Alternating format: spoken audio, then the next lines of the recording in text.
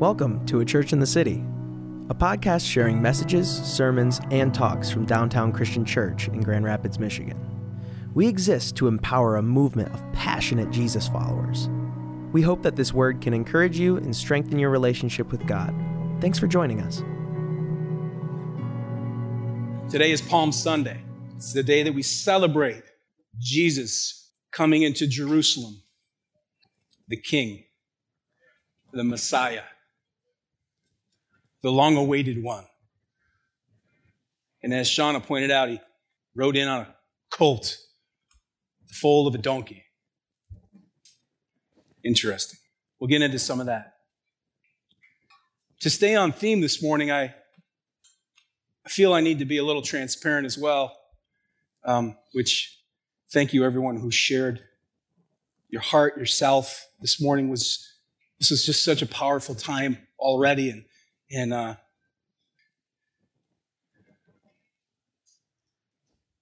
told Jamie about 6 weeks ago, we were sitting in the living room and just talking one night, and I said, I think I've probably got about 30 good years cranking, really cranking. About 30. That puts me to 75. I'd probably slow down around that. Just a fuzz. Slow down just a little bit. Maybe take it from a 10 to a 7. Norma said no. Okay, well, okay, Norma, whatever you say. But if I got 30 years and I've been doing this, really kind of stepping into some leadership roles for about 10 years now, and I pretty much stink at it. And it's the realization that I am not where I want to be. It's the realization that if I started at a 0, maybe I'm a 1 or a 2 today. And I'm not trying to beat on myself or anything like that. I'm just being honest. This is how I feel. And I know who I am in Christ. And I know what God's called me to do. And I know my place in this world. So I'm not trying to beat on myself. I'm not feeling bad. I'm being honest. I feel like I'm a 2 most days. So I said, if it takes me 10 years to get from a 0 to a 2, and I only got 30 years left, that's not going to cut it. So I got to figure out how to get fast-tracked. I got to figure out how to fast-track growth, right? And this is me. I'm a strategy guy. I'm a process guy. I think about stuff like that, and I'm, try to figure it out. And God pulls me up short on that sort of stuff all the time because it's very easy for me to get to a place of, self-reliance and all of this other stuff when I get into that mode. And so I just started to pray. And I just started to say, Lord, what does it look like for me to really grow? And I've had so many words in the last, year or so, and so many people have spoken over me and over my life about learning to lead from the heart and all of this stuff. And it's been so deep and so profound, and yet I feel like I've merely scratched the surface of it. And so the Lord led me into some situations, some relationships with some friends and some different things and things that I'm reading and listening to and all this other stuff. And I'm starting to discover the fact that my biggest problem is that my heart is not at peace in a lot of areas. And I know that's a lot of what was spoken this morning, is that we constantly live with hearts at war. We're constantly living with hearts at war over whether it's a hurt or whether it's a relationship that didn't work out or whether it's something that we had a hope or a dream or something that we believed that God was in and we were going in that direction and all of a sudden we felt like the rug got pulled out from underneath us for whatever reason. Wounded expectations, disappointments, violations from other people. These things cause us to live with hearts at war. But here's the thing. The life we are living is not for us.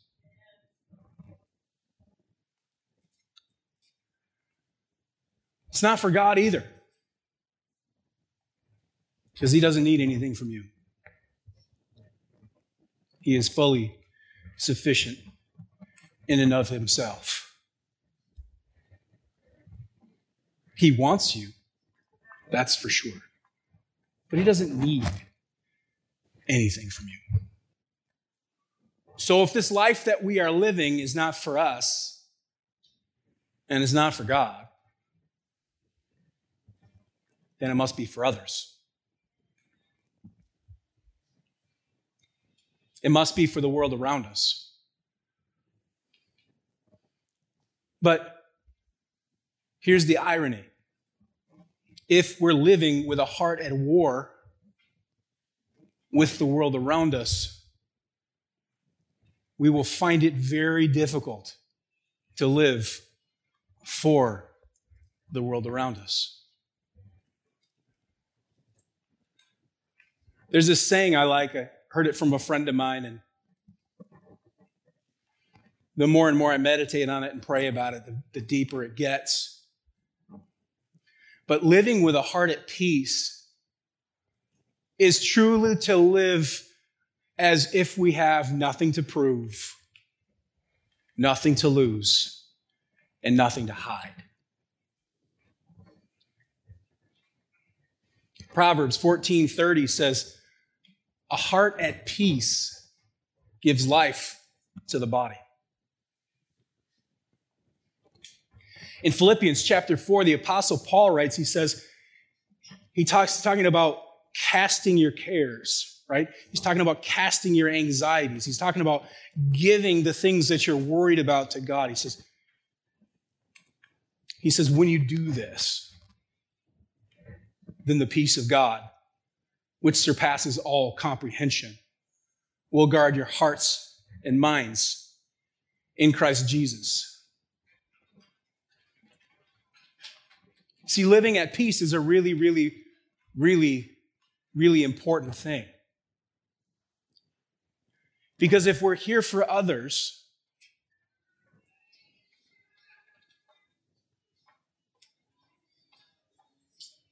it's a good song. Hosanna. It's a really good song. Where were you on that one, Isaiah? Where are you?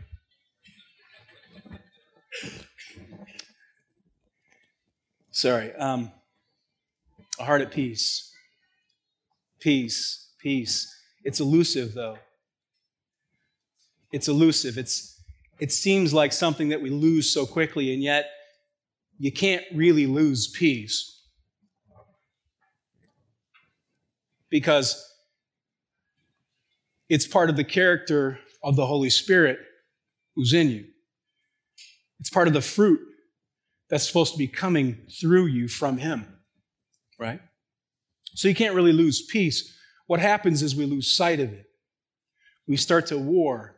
We get caught up in the things that we don't understand. We get to a place where, I love Caleb's honesty, and thank you for that so much, dude. That was amazing. We get to this place where we're literally, because we're trying to process through and we don't understand the things that we're going through, we get angry. We get angry with God. And yet, if we get angry with God, I can assure you, and I know, Caleb, I love what you're saying, God is drawing you deep. When we're in that place and we don't understand, He's drawing us deep. He's drawing us deep into His presence. So, yeah, I agree. His love is big enough to shoulder all of that stuff and all of your confusion and all of your hurt and all of your questions. Bring them to the right place. Bring them to the Father. Go into His arms. Bring them where they belong and say, God, can I just sit with you? And I've found in my life that I don't oftentimes get the answers that I want from God. He doesn't usually explain things to me in the way that I would really like Him to. I can only imagine that that's probably for my good. Because He's always good. And by the way, your story, the one you're in right now, if it's not good yet, He's not done yet. That was free. All right, listen. Peace, a heart at peace. This is interesting to me. I read this yesterday. It's from Matthew Henry. He said, when Christ died, he left a will in which he gave his soul to his Father, his body to Joseph of Arimathea, his clothes to the soldiers, his mother to John. But to his disciples, who had left all to follow him, he left not silver or gold, but something far better: peace. My peace I give to you, if you remember. A heart at peace. Jesus is the perfect picture, right? He always is. He's the perfect picture of a heart at peace. He's the perfect picture of nothing to prove, nothing to lose, and nothing to hide. Jesus is fully and completely at peace with his identity, with his mission, and with his place in the world. But so many times we struggle with these things. We struggle. We're searching to understand who we are. We're searching to understand what God is calling us to do. We're searching to understand how we fit. We get confused, and then terrible things happen. Then it gets even worse because all of a sudden our understanding of our mission is shaken. Because if this is really what God's called me to do, then that wouldn't have happened. That's not how it works, friends. Stuff happens. Listen to this story from the book of Matthew. This is Matthew chapter 4. It says, "Then Jesus was led up by the Spirit into the wilderness to be tempted by the devil. And after he had fasted 40 days and 40 nights, he then became hungry." Seriously, he lasted 40 days, then he became hungry? Dude, I've been up for, 4 hours and I'm hungry right now.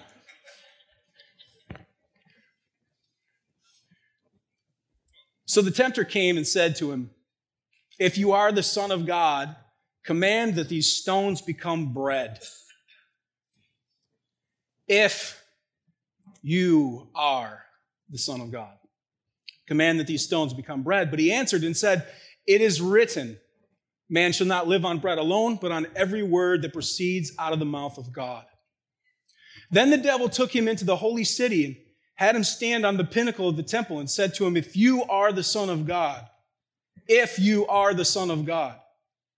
throw yourself down, for it is written, he will command his angels concerning you, and on their hands they will bear you up, so that you will not strike your foot against a stone.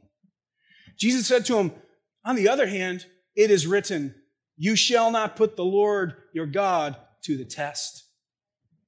Again, the devil took him to a very high mountain and showed him all the kingdoms of the world and their glory. And he said to him, all these things I will give you if you fall down and worship me. Then Jesus said to him, go, Satan, for it is written, you shall worship the Lord your God and serve him only. Then the devil left him, and behold, angels came and began to minister to him. If you are the Son of God. You think about these three temptations, and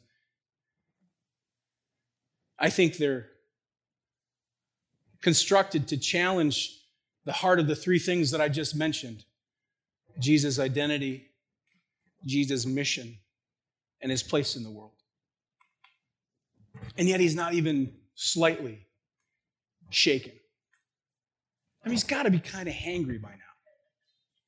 I mean, right?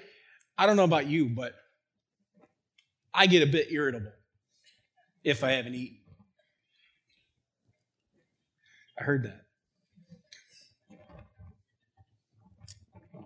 He's not even shaken, not even slightly shaken. And yet for us, for me, maybe not you, you guys probably have this stuff all well in hand. But for me, I'm so quickly shaken in my identity, in my mission, and in my place in the world.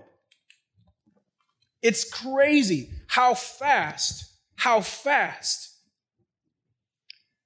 lose sight of who he says I am. And I know we just spent 7 weeks talking about identity. And man, it was so rich. And small groups were so good. I don't know if anybody else had that experience, but I know I did. And yet, it's still so easy to forget. It's still so easy to believe the lie that says, if you were really called to be his, if you're really a saint, if you're really a son, if you're really a daughter, if you're really who he says you are, you wouldn't be doing that. That wouldn't be happening to you. You'd be further along.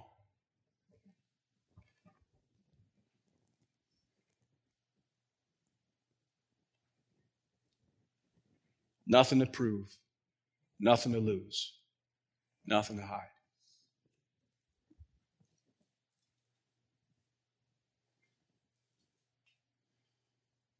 We spend so much of our energy trying to convince the people around us that we're worth something. We spend so much energy trying to convince God that we're worth something. We spend so much energy trying to convince ourselves that we're worth something. We spend so much time, so much mental energy, so much of our day, so much of our emotional capital is spent on trying to hold on, trying to keep up a facade,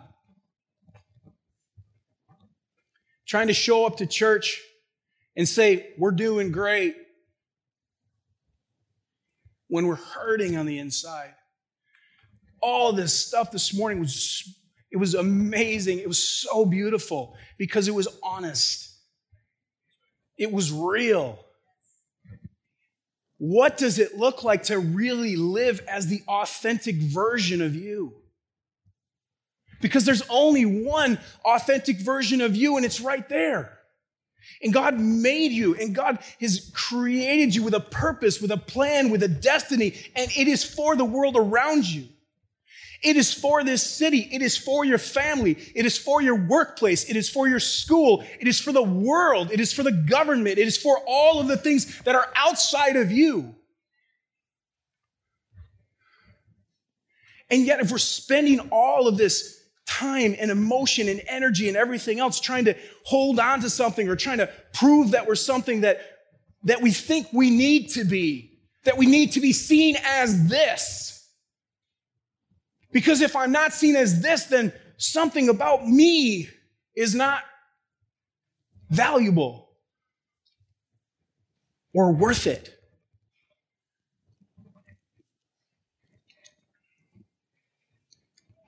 Friends, I'm undone. And I'm so happy about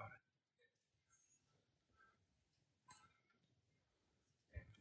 My heart is so full of joy at the idea that I don't have to live with facades, that I don't have to live at war with the people around me to try to hang on to anything, to try to manufacture things, to try to stir things up, to try to prove something to the people around me. I'm so full of joy at this idea, and yet I'm telling you, this is very, very new territory for me, and so I just want to continue to invite you into this space as well, because there's freedom. There's freedom in being at peace. There's freedom. And not just freedom, it's freedom that actually begets freedom. Like anything else in the kingdom, it's not a one and done. It's a gift that's given that keeps on giving. And if we're walking in it and we're really pressing into it, I believe that it's multiplication. Listen to this. This is from Matthew in 21. When they had approached Jerusalem and had come to Bethphage at the Mount of Olives, then Jesus sent 2 disciples, saying to them, "Go into the village opposite you. And immediately you'll find a donkey tied there and a colt with her. Untie them and bring them to me. If anyone says anything to you, you shall say the Lord has need of them. And immediately he will send them." This took place to fulfill what was spoken through the prophet. "Say to the daughter of Zion, behold, your king is coming to you, gentle and mounted on a donkey, even on a colt, the foal of a beast of burden." The disciples went and did just as Jesus had instructed them, and brought the donkey and the colt and laid their coats on them, and he sat on their coats. Most of the crowd spread their coats in the road, and others were cutting branches from the trees and spreading them in the road, the crowds going ahead of him. And those who followed were shouting, "Hosanna to the Son of David. Blessed is he who comes in the name of the Lord. Hosanna in the highest."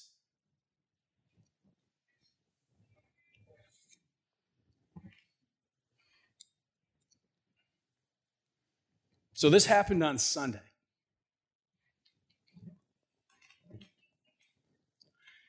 And then on Friday, that same crowd shouted, "Crucify him." Strange turn of events.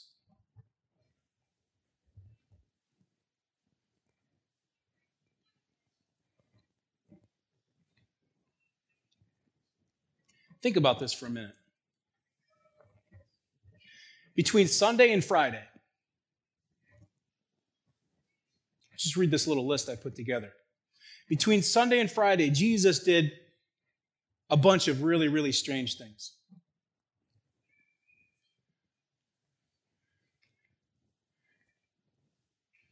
Started by riding into town on a donkey with a group of fishermen and social outcasts instead of on a war horse with an army. From there, he goes to the temple, and he drove influential people out of the temple with a whip, flipped over tables, and caused a huge fuss. Then he cursed a tree so that it withered and died for no apparent good reason.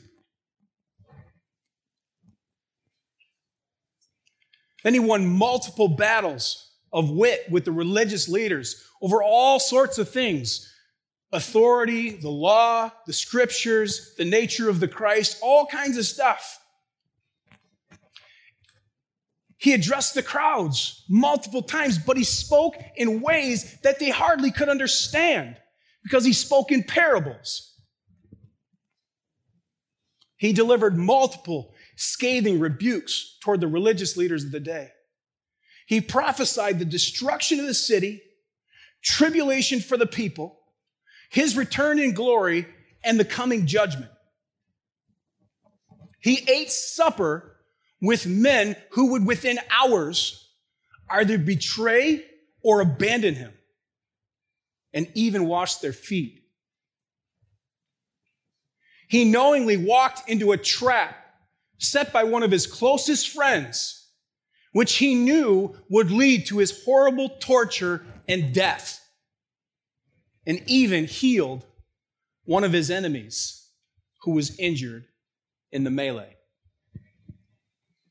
He willingly subjected himself to arrest, torture, and an excruciating death by crucifixion. Sunday, Monday, Tuesday, Wednesday, Thursday, Friday. In a matter of 6 days. That's a full week. That's a dude living at 11. High octane.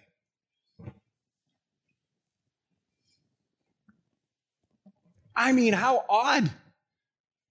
So many peculiar things that if your best friend was to sit down with you and say, hey, I'm about to do this, what do you think? You'd be like, bro, you lost it. You lost it. Don't do that.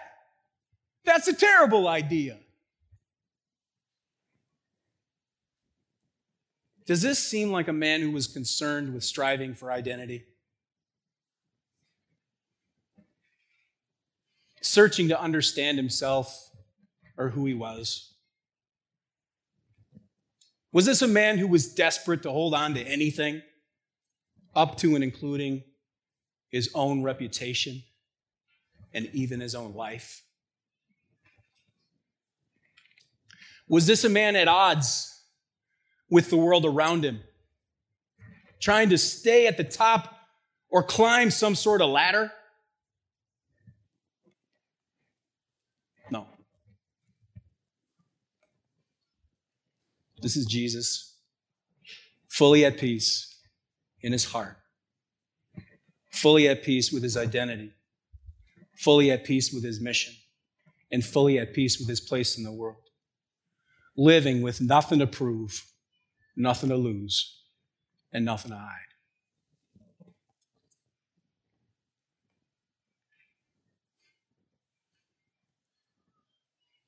Friends, I want to tell you today that you can live in that space too. And I know you're thinking, nah. But I'm telling you, I mean it. You can live in that space too. And not only can you live in that space, but you're called to live in that space.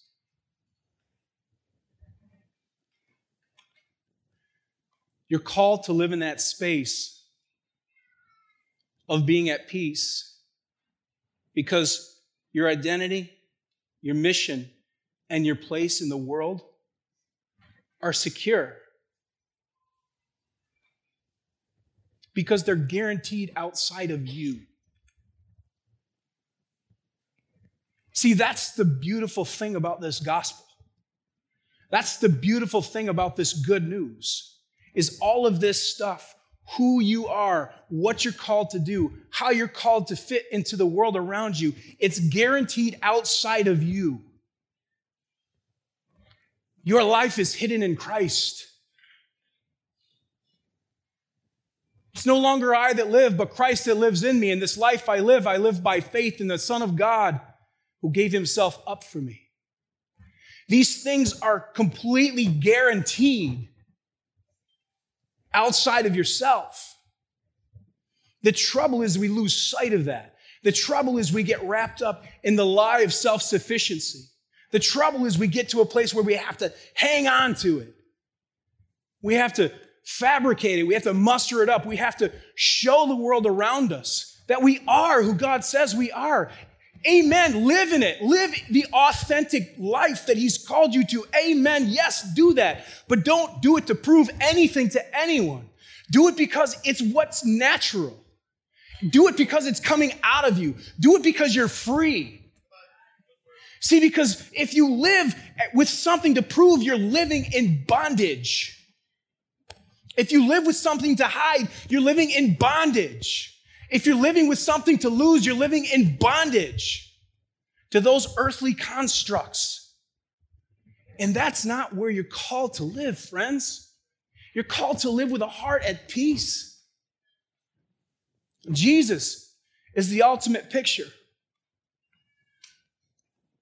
of someone living with a heart at peace with his identity, at peace with his mission, at peace with his place in the world around him. In him, we see no striving, no desperate holding on, no warring with the people around him. This is a man who truly lived with nothing to prove, nothing to lose, and nothing to hide.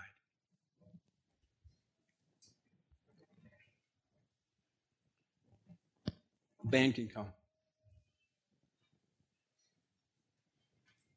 I want to leave you with a couple of questions.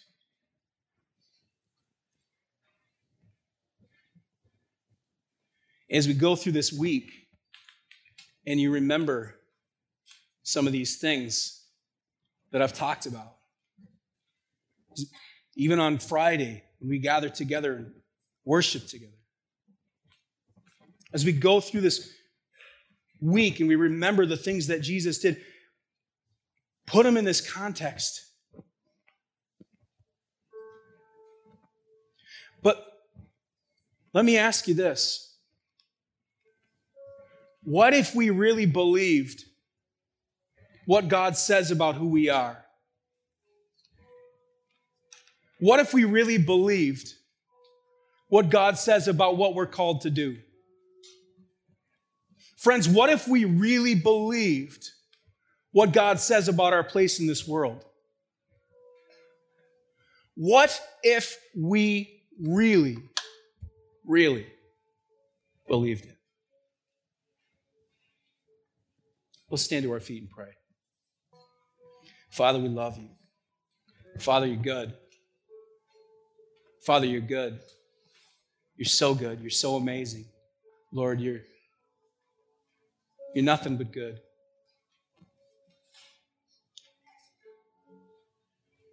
God, I just pray, Lord, for myself, for all of these wonderful folks this morning.